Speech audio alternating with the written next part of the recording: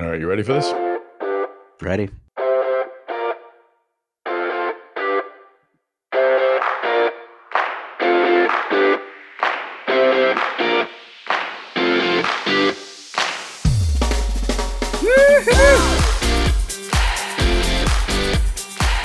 Hey everybody, this is Tom Salemi of Device Talks. Welcome back to the Device Talks, a weekly podcast. We have a somewhat abbreviated episode of the Device Talks weekly podcast. No Chris Newmarker this week, no newsmakers of any kind. Well, we have newsmakers, but not in that sort of podcasty sense.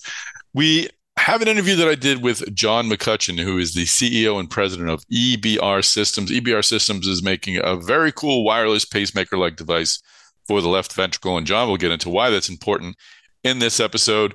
I wanted to talk with John because I wanted to catch up with him at EBR, but I also knew John from his previous company 2 companies back. John and I started talking probably 15, 20 years ago when he was CEO of Emphasis Medical. And I didn't initially intend to have this interview timed with Medtronic's disappointing news this week about the advisory committee's decision not to recommend approval of Medtronic's Simplicity renal denervation device. But it did remind me of an experience that we'd had in 2008 when an advisory committee voted against approving Emphasis Medical's Zephyr bronchial valve, which was for emphysema. So back then, there were a number of interventional pulmonology companies that were developing devices and technologies that could help patients who had diminished lung capacity. And there was a lot of hope and promise around it. And while there was some clinical success, Emphasis Medical's came up against an advisory board that John can explain better than I. At the time, the environment around the FDA was very politically charged, and there was a lot of consternation, a lot of, I don't want to say animosity, but the FDA wasn't working as well with the medical device industry as it is today. And 2008 was probably a lower point, if not the low point. So John was CEO of Emphasis Medical. Emphasis Medical went before an advisory board committee, got a negative vote, even though it had met its clinical endpoints. And again, John we'll get into this in the conversation. And that really, led to a lot of different things. It led to Emphasis Medical ultimately being sold to a rival company, Pulmonx, which would 10 years later eventually get the FDA approval necessary for the Zephyr valve. But it also causes the medical device industry to really look inward, to really question whether or not investing in devices made sense if there seemed to be some sort of capricious approach by the FDA, or at least an unpredictable approach. I don't want to say capricious, an unpredictable FDA that you really couldn't project whether or not a device had a chance of approval, even if it had data that supported it. So after Emphasis Medical came to an end, John McCutcheon was very honest about his disappointment back then, as were a lot of the investors. And that sort of, again, led to a groundswell of questions from industry that led to Josh Macauer conducting a survey of the industry, that led to conversations with the FDA. Jeff Shern came in, and that all led to the FDA relationship that we have today, which is markedly better. I can't find anyone who would speak ill of the agency anymore. Yes, there's requirements for data. Yes, sometimes the bar seems higher than it need be, but I haven't heard anyone wring their hands or express any concerns about the FDA like they used to. So John McCutcheon's story at Emphasis Medical just reminded me of what Medtronic might be going through this week, even though the environment is different, the broader environment is different. When you have a product that you're working on for years and it goes before a board and you think you have the information you need, the data you need to get approval, and then you don't, sort of what happens next. Medtronic is going to push forward and try to work with the FDA to get some level of approval for the Medtronic for the Simplicity renal denervation device. Renal denervation is another technology that I covered back at that time when it was already even before that with the Foundry, through the acquisition by Medtronic. So it's another long time story that we were sort of hoping, I was hoping would come to a positive outcome. And it doesn't appear to be there yet. We'll see what happens. So John can share his experiences as CEO of Emphasis Medical, but we didn't obviously focus on just that. I did apologize for bringing it up again to John because I just feel like I keep asking him to relive this bad experience. But as you'll hear, John has completely moved on. He's glad that Pulmonx acquired the Zephyr, glad that they got approval for it, glad that he can contribute to somehow to helping people with emphysema live more comfortable lives. But he's now entirely focused on EBS. And in between that, he led Ceterix to an acquisition by Smith and Nephew. So John's fine. He's doing great. Super nice man. And EBR Systems is really just got a really, really cool device that I know you'll appreciate learning more about. So again, I wasn't when I initially planned on talking with John, it wasn't to connect Emphasis Medical's experience to what Medtronic is going through today, but I did talk to him this week, and then the Medtronic news came out, and it just seemed like a good opportunity to bring to contribute to the discussion about industry's relationship with the FDA through a bit of a history lesson with Emphasis Medical. So I'm really grateful to John McCutcheon for his time and for the time he took not only to relive the Emphasis story, but also to introduce me to EBR. I wasn't really aware of it, what his story was. And it's one of these longtime medtech stories that may take a while to find its way onto the market. But once it does, it could help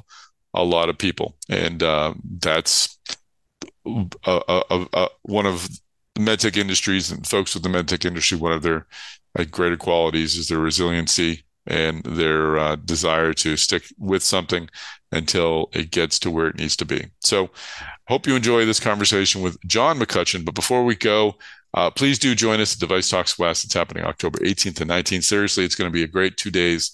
The agenda is shaped up nicely. I'm so excited. I can't wait to see folks and talk about medical devices and product development. And it's just going to be a powerful way for you to improve your skill sets, to expand your network, and to have some fun. We're going to have some fun. We'll have networking on the 17th, and then 2 days of conferences on the 18th and 19th at the Santa Clara Convention Center. So please go to devicetalks.com to register for that. And while you're there, register for our upcoming Device Talks Tuesdays, which is happening this Tuesday at 4 p.m.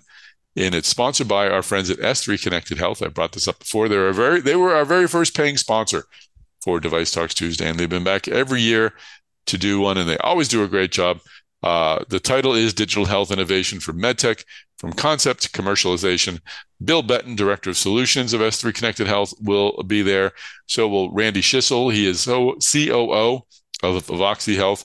So this will be a conversation light on the PowerPoint, heavy on the conversation, heavy on questions from the audience. So bring your problems, bring your questions. You'll find some solutions at Device Talks Tuesday.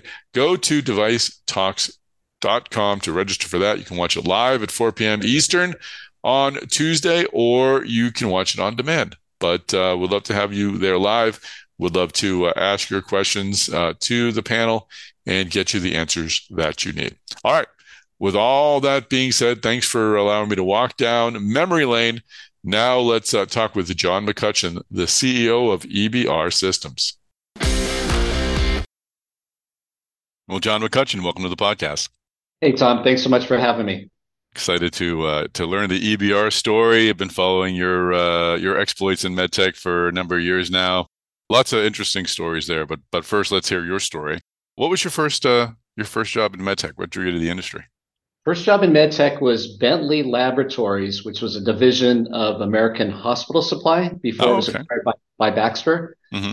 So I got a job in sales out of college. It was a training program. I was living in Southern California, and they had a program. They'd say, well, we'll train you in the technology and in sales, but you have to agree to be relocated to an open territory. So I was young and single and adventurous, and so did that. And for 3 months later, they shipped me off to Florida. Wow. And I had the Tampa area. It kind of actually covered most of Florida. and sold oxygenators, cardiopulmonary equipment, and the Edwards heart valve. That was my front end exposure. Got to see what happened, at the hospital level, at the physician level, and it really satisfied my curiosity about, kind of getting into the medical business, understanding how medical device purchase decisions are made. It was intimidating. I was a young 20 something, and I'm selling heart valves to CV surgeons. I bet. At the beginning, it's like, I'm just a kid. What can I sell them? But after a while, you kind of learn, they're just people too. And you learn that you have the domain or the deep experience on the product. Yeah. No, you're not the doctor. And it's a really good introduction, I think, into the industry for me. And that company was a good training ground for a lot of medtech execs, right? Yeah. What was it about working? Yeah. What was it about that environment? It was a startup before startups were cool, right? So Bentley Labs was a startup in probably, I don't know the year it was founded, but it would have been likely in the 70s, I'm thinking. But at that point, it was more mature. And I saw my career there. At first, I thought, well, maybe I'll go corporate. This is, is ambitious, and this could be a corporate path. But what I realized along the way there was that you have to really manage up in a corporation. And where I get my passion is kind of where the rubber meets the road. It's the customer, the technology. And this is not to knock anybody who this is their career path. It's different for everybody. But the higher you go in the corporation, it feels to me like you lose that touch point. And so I had friends that were working at DVI up in Northern California at the time. And that's when I transitioned from Baxter into the startup world. Interesting. So did you know at the time that was where your energy was going to be coming from, the startup world, or was there a question mark? At the beginning, it was not an intent. I thought corporate seemed like a great path. And then as I wore that badge for a little bit, it became more apparent that entrepreneurship was my calling. And then when I got to DVI, that just confirmed it. And that's what I've been doing ever since. And that's been, 40 plus, or almost 40 years. So you ultimately rose to a CEO role. You were a CEO at Emphasis Medical. That was your first CEO role. That's right. It's where you and I first got acquainted. Yeah. Exactly. Yeah. So what was it about? Had you always had that as part of your plan to lead a company? Yeah, I was very ambitious, and I wanted to work my way up. And so PerClose was probably the opportunity that got me close to being able to become a CEO. Work my way from a marketing manager, director of marketing, up to eventually VP sales and marketing, global VP sales and marketing, but always wanted to be in that general management CEO role. I really had that ambition. So it was a very focused strategy to get there.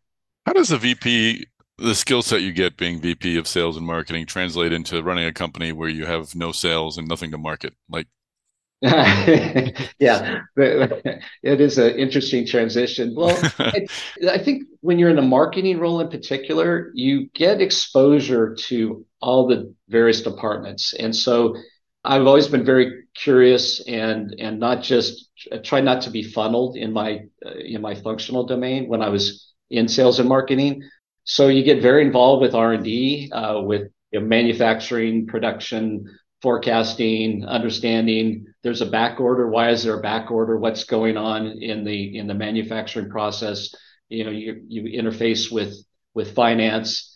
And so and at PerClose, Hank Plain was the CEO, and he really treated me as a partner, and he was a great mentor.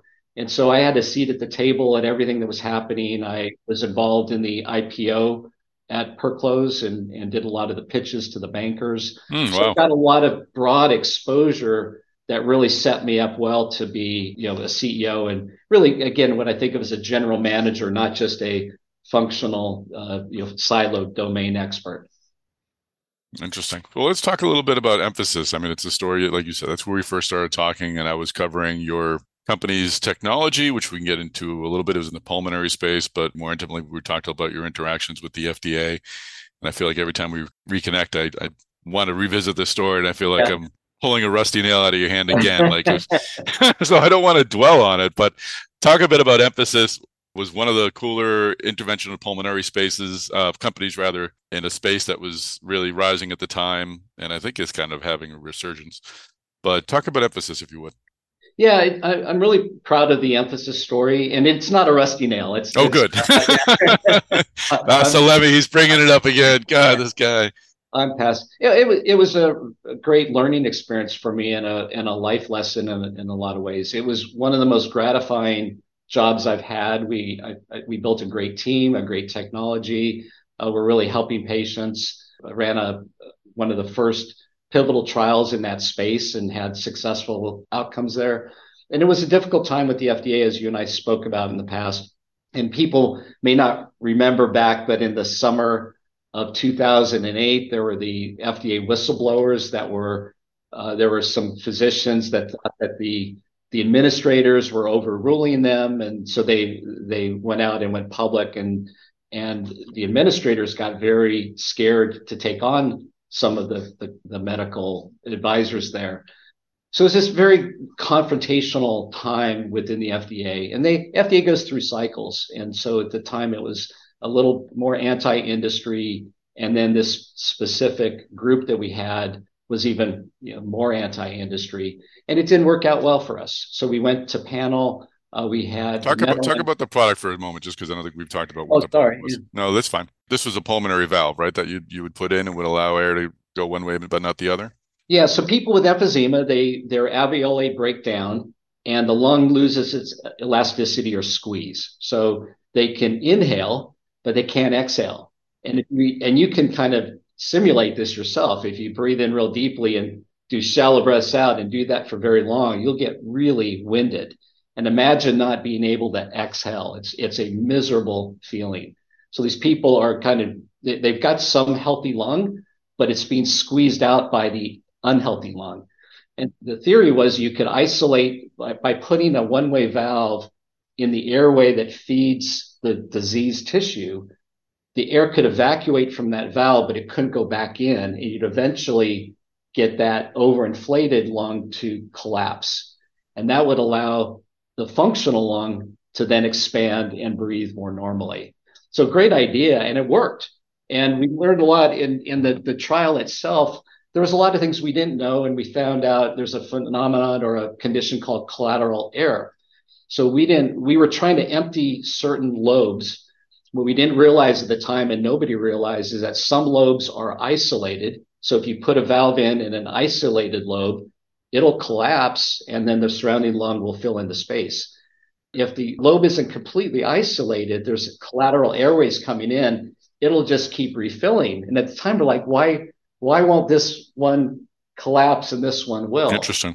But we learned, and now in Pulmonx, who acquired the Emphasis assets and has now been very successful with it, they introduced a product that would identify collateral flow so that you can then diagnose it and more precisely target where you put the valves. And it's the standard of care now for that disease. That's great. And just to revisit the interaction with the FDA again, I'm trying to remember how the committee voted. If you would just quickly share that story again and why it was so significant, because it was a low point, I think, in relations. Looking back now, it looks like night and day to me anyway, as an outsider. I'm hoping you can confirm that. Oh, yeah. Yeah. Well, it was pre Jeff Shuren, who came in, I think, made some radical, favorable, well-needed, much-needed changes. Mm-hmm. And so it's a different era. And yeah, I've got great stories about FDA today. So it's like, it's nice and I can't say enough how well good partners they've been at EBR here and at Soterix. So it's very different. But we went to panel. We had met our endpoints, but there was it was clear that the FDA did not want us to be approved, and made a very strong case at panel, and kind of came at us from all directions. It was a poorly run study. They met the endpoints, but it wasn't clinically significant, and kind of this came at it from all angles. And you only have like 45 minutes to present as a company, and to rebut every allegation was just impossible. And the panel voted us down. And it was shocking, because when you meet your primary endpoints, that's almost unheard of. And in fact, there are companies who miss their primary endpoints and still get approved. And an example of that was asthmatics, who didn't meet their primary endpoints, but then got approved after that. So it sounds like griping when I talk about it, and I don't mean but it's just I try to be as factual as possible. Yeah. It was a hard thing to go through. It didn't seem fair at the time. There's a lot of emotion around it. It's a life lesson, and it was a good career lesson. And what I'm proud about is the technology lived on. We did meet the endpoints. It does work clinically. It is good for patients. It's now being deployed and successfully by Pulmonx, and I cheer their success. I follow them, and every time there's good news, I try to do my Twitter or my and really want to see them succeed, because it's something we're really proud of. That's great, and I think Emphasis was probably one of those stories that led to sort of the introspection to Josh Mackauer's study, to real sort of a concerted effort to try to affect some change at the FDA. So they took it to heart. They did some introspection after that, and it really changed. So it was I don't know if it was the trigger, but it might have been one of many that really have changed things. And now, as I said, I think the FDA looks at it. They're very rigorous, right? So you can't skate through by being friends. You have to deliver, but it's fair and it's transparent, and they tell you what they want. And if you deliver what they tell you, then everything's good. And so it's very again, transparent is probably the best way to state it. Right. So just quickly, in between that and this time, you were CEO of Ceterix. Talk just quickly about the company, and you had a successful outcome there as well. Ceterix was a meniscal repair device. So the knee meniscus is it's the soft cartilage between their femoral head, or your femur and your tibia. And so if you don't have one, you kind of get bone on bone. If it's torn, it's painful. And so the standard of care has always been what they call meniscectomy. They would just trim it and cut it out. There's a lot of euphemisms, but they'll say, well, we're just going to clean up your knee, which means they're shaving the meniscus out. And there's a lot of data that shows that you need your meniscus. Back in the 50s and 60s, they would just take the whole thing out. They would just remove it. And then they saw that led to osteoarthritis, which makes sense. You've got bone on bone, and that meniscus is there to kind of protect it.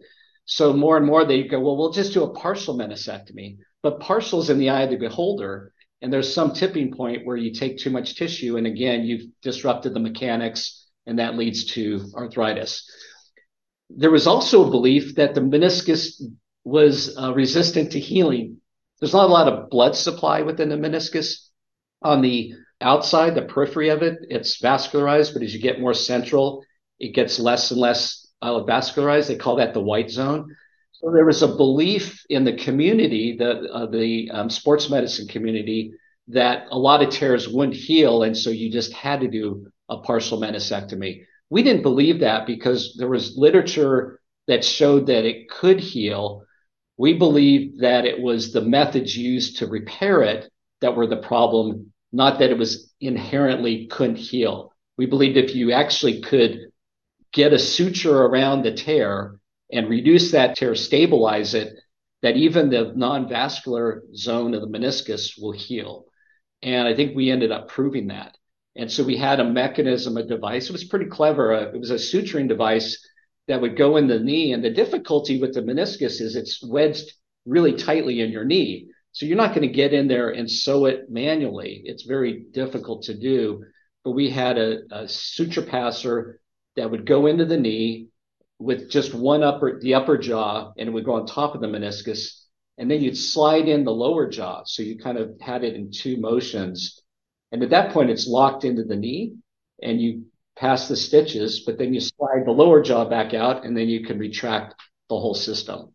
And it turns out that you can repair all kinds of tears that were thought to be non-reparable before that. There's a great example. It's called a horizontal cleavage tear, which kind of goes through the center of the meniscus. There's this almost universally believed those didn't heal. And today, I think that's been reversed. And we showed that, in fact, that they can heal. Smith and Nephew was the leader in meniscal repair for other types of tears that were thought to be repairable. And then they've added to their portfolio by acquiring Ceterix so that they can now treat every tear imaginable. That's great. No, that's a terrific outcome. And you were CEO there for 9 years. Let's get into the EBR story. As we were talking prior to my pushing record, the company has a longer history, considerably longer than your joining, or considerably prior to your joining in June of 2019. Talk a bit about EBR's origins, if you could, even though you weren't there at the time. Yeah. So let me just tell you how I got involved, and I'll go to the origins. When I sold Ceterix to Smith and Nephew, I got a call from Alan Will, and Alan's everybody in the audience knows Alan Will. He's a legend. But Alan, I worked for him initially at DVI. He was the president CEO. He was on the board at Emphasis because Emphasis came out of the Foundry, which was an Alan Will company. So now Alan and I have a long association and have worked together in many different ways. So he was interim CEO at the time at EBR. Alan's now at a point in his career where he sits on boards. He's executive chair. That's really what he wants to do. But he found himself as interim CEO, and it was kind of his baby, and he didn't want to give it up to just anybody. And when he knew I was available and he knew my experience at Emphasis on kind of clinical management, he thought I'd be a good fit at EBR. So he called me up and we spoke about that, and I ended up joining him. He's my chairman here now. So I started here in 2019. Now, EBR had been founded in 2003. So it's now a 20-year startup, still not on the market. And you could look at that multiple different ways, say, gee, what's wrong if it's taken that long? But I would assert that EBR was ahead of its time when it started. The technology, it's really sophisticated technology, and I'd love to get into it here. But it was ahead of its time, and there was a lot of development. And I looked at it, this is somewhat maybe selfish in a way, but at the time I got on board, they'd already worked through all the big issues. And the company had already been recapped. So as a CEO, you're looking at the cap table. You don't want to come in with a huge preference stack and a lot of baggage on the cap table. That had already been cleaned up. There was new money in. So it was almost like a Series B company with 15 plus years of R&D work that had gone into it. So for me, it's unfortunate for the early people because they put a lot of blood, sweat, and tears in it and then aren't participating in kind of the success. But for me, coming in at that point, it was a good time because, again, everything had been worked through, and now it was more of an execution phase. And EBR was in the clinical enrollment phase when I started. And again, Alan watched me work at Emphasis and drive the clinical trial there, and knew that I had certain skills in that area. And EBR also, the FDA granted EBR Systems breakthrough device dezegation the month after you started, right? More or less. Yeah. I can't take credit for that. I was going to say, you do quick work. Yeah. So actually, that was my chief regulatory officer, Madhuri Bhatt, who drove that process in 2019. And that's been great. It gives the FDA more latitude to meet with you informally. If there's a queue in terms of submissions, they put you in the front of the queue. And then, of course, there's new technology add-on payment benefits once you get to market. So that's really a big deal, and we're happy to have that. But I came in, it was pre-COVID, just pre-COVID, 2019. We were in the middle of our pivotal trial, and my charter was to get the pivotal trial enrolled. I believe we were shooting for the end of 2020. And we were tracking well. In March of 2020, COVID changed the world, and one by one, sites started shutting down and not doing cases. And it's like, oh my gosh, how are we ever going to get this done? And we haven't talked about what EBR does, but we're in heart failure, and these are really sick patients. So this is advanced heart failure, and we're getting patients that can't be treated any other way. So they're the sickest of the sick. Let's talk about the product. Yeah. So it's the WISE, it says WISE CRT system. Yeah. And CRT stands for cardiac resynchronization therapy. It's in the pacemaking space, if you will, cardiac rhythm management. So the big companies in this space are Medtronic, Abbott, Boston Scientific. And pacemakers have different segments. So there's bradycardia, where you would just do the right ventricle pacing or right atrium, right ventricle pacing. There are ICDs where they actually defibrillate the heart or do a high voltage shock to defibrillate. And those are also on the right side. And then CRT is when you're pacing both the right ventricle and the left ventricle synchronously. And what happens in these patients with heart failure, their left heart gets bigger and bigger, gets distended, it pumps less efficiently, and it's not synchronous with the right ventricle. And so what you do with CRT is you stimulate the left ventricle at the same time, you get it back in synchrony, and it actually reverses the heart failure and shrinks the heart back to more normal, more efficient state. The ejection fraction goes up, their end systolic volume goes down, and the patients feel much better, have better quality of life, and so on. So that's the standard of care, and it works great, but it doesn't always work. And the lead that goes from the can into the left ventricle, it's called a coronary sinus lead for this indication, often can break, can get infected. Sometimes they're not able to get that lead in place.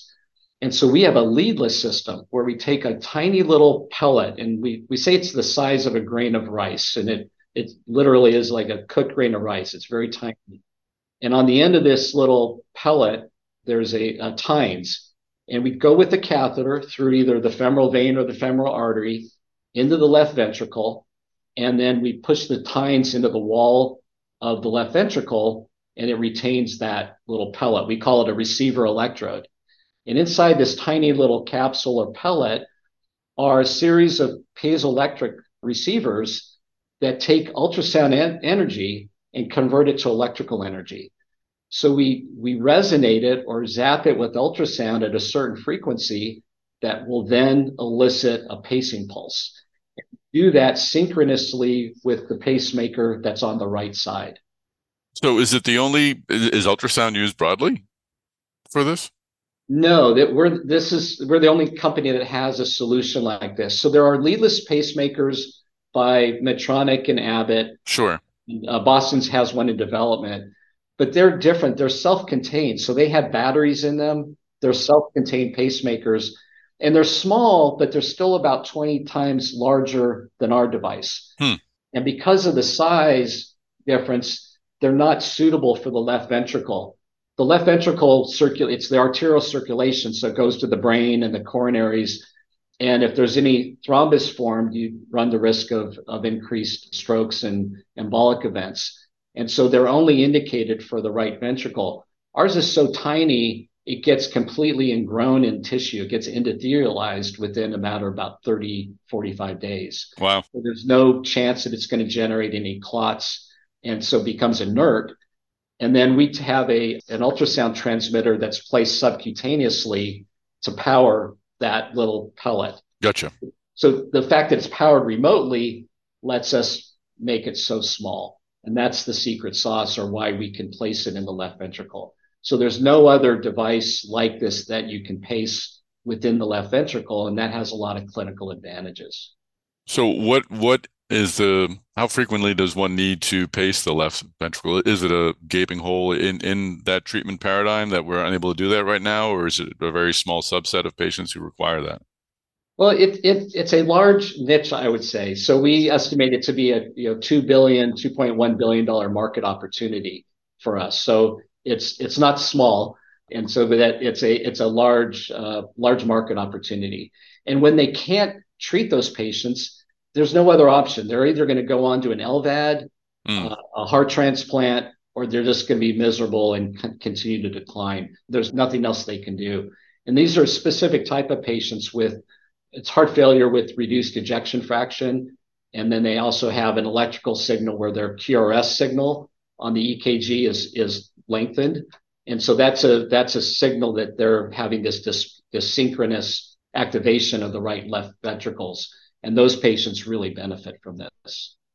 Will there be, once approved, opportunities for treating patients with only your device, or is it usually done in conjunction with another pacemaker on the other side of the heart? So initially, it would always have what we call a co-implant, another. Co-implant. We do have visions for standalone, but that would take some more technological advancements, and so those are kind of pipeline issues that wouldn't be an early indication.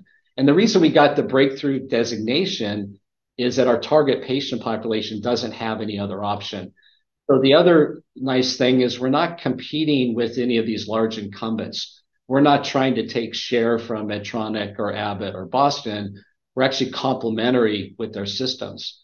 And what's really exciting is if you follow the success of Medtronic's Micra or Abbott's Aveir, their leadless pacemakers, they've been wildly successful. Many of those will need to be upgraded to biventricular pacing, meaning that someday those patients will need left ventricle pacing.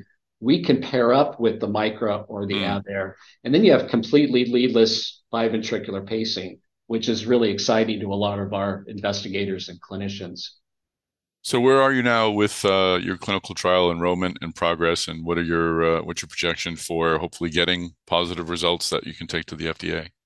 Yeah, well, the good news is we've announced our positive results. So we've completed our enrollment and follow up, and we released our results at the Heart Rhythm Society meeting this year in May. It was held in New Orleans. Oh, okay, great. And we met. We far exceeded our expectations and met our primary endpoints. We had a co-primary endpoint, safety and efficacy, and significantly at a p-value of 0.003 on one side and less than 0.001 on the other side, met both endpoints. So we're kind of off to the races now in terms of getting our final PMA submissions. We're doing a modular submission, so we've got several more modules to go. But we expect to get, it's hard to predict the approval timelines, but sometime maybe end of 2024, roughly, plus or minus, and then off to the market. And then in the interim, I mentioned to you off mic that we also went public in ASX in almost 2 years ago, November of 21, to help capitalize the company. Talk about ASX and why did you choose that route? So it was somewhat opportunistic. I mentioned the company had been recapped before I started. So that was in 2017. It turns out that the investors that came in 2017 were Australian private investors. So there were two big venture companies, one called Brandon Capital and the other MH Carnegie and Associates. And behind them, their limited partners are the big superannuation funds in Australia. So I don't know if people are familiar with that term, but they're kind of government mandated retirement funds. Everybody in Australia contributes to a superannuation fund, and then they're pension funds essentially, and then they invest. So we happen to have on our register a number of the very large superannuation funds in Australia. So when we were talking about raising capital in 2021, they were kind of keen on us testing the market since they already, a lot of the public investors were already investors in EBR. So we did a Test the Waters roadshow in June of 21 that went really well. And it was still I say roadshow, it was a Zoom roadshow, still COVID era. And then Alan and I did the actual pitches, the roadshow pitches. And again, not like the old days, the traditional roadshows where you're in and out of airplanes and Ubers and going kind of location. We sat at our desks for hours and hours a day, it was evening because it was Australia. So we'd have to stay up late at night, do the pitches, and we successfully got out and listed in November of 2021. It was a great way to raise capital. They've been great supporters, and we just did a secondary placement in June. So we're very well capitalized to execute on our plan, get through the PMA process, and get to commercialization. One never knows, of course, how these stories are going to play out, but what are some possible options for EBR in terms of there's obviously value for you to remain independent and sort of working with the Abbotts and the others out there who have their own compatible systems. Certainly you could be acquired by one of those larger companies. Do you have a path that you think makes most sense for not only for EBR shareholders, but also for the space? Yeah. So my philosophy, every time I am in a CEO role, my philosophy is the same, is that I want to build a sustainable company. So I don't ever think about planning for a sale or planning for acquisition. Now, those two activities may be the same. Planning for a sustainable company may make it an attractive target. So I just want to maintain optionality. You can't really control when somebody wants to buy you. What I can control is whether we're going to be a successful organization.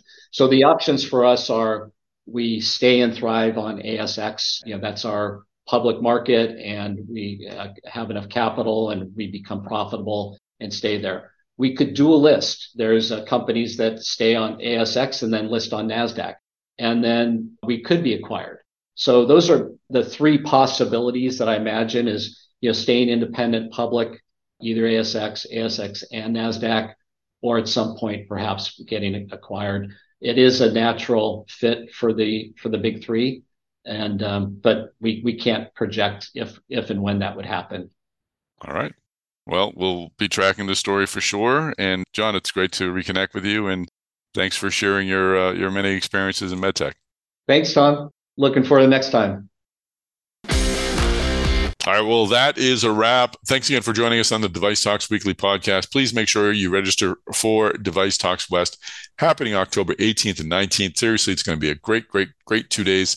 Super valuable, super powerful, super enjoyable, and super affordable. $695 for 2 days of event, and a networking session on top of that. So make sure you join us. Go to devicetalks.com. While you're there, check out all of our Device Talks Podcast Network podcasts. And if you'd like to have them sent directly to you, make sure you subscribe to the Device Talks Podcast Network. Please share this episode of the Device Talks Weekly Podcast on your on your social media channels. And when you do, connect with me. I am Tom, Salemi. And even if you don't share, please connect with me on LinkedIn, Tom, Salemi. I would love to have more connections. Would be great to connect with folks out there. So please just take 15 seconds to find me on LinkedIn and push connect. And I will connect right back and give you a little note thanking you for connecting with me, because I really am grateful when more folks reach out. So please do find me on LinkedIn. You can also find my podcast partner, Chris Newmarker, there. Chris, as in a Newmarker, he's executive editor of Life Sciences. So that is a wrap. Again, we'll have a Stryker Talks for you next week, more Device Talks weeklies. And I hope to see you at Device Talks West. And I hope to hear from you at our upcoming Device Talks Tuesdays. Thanks very much, everyone. Have a great week.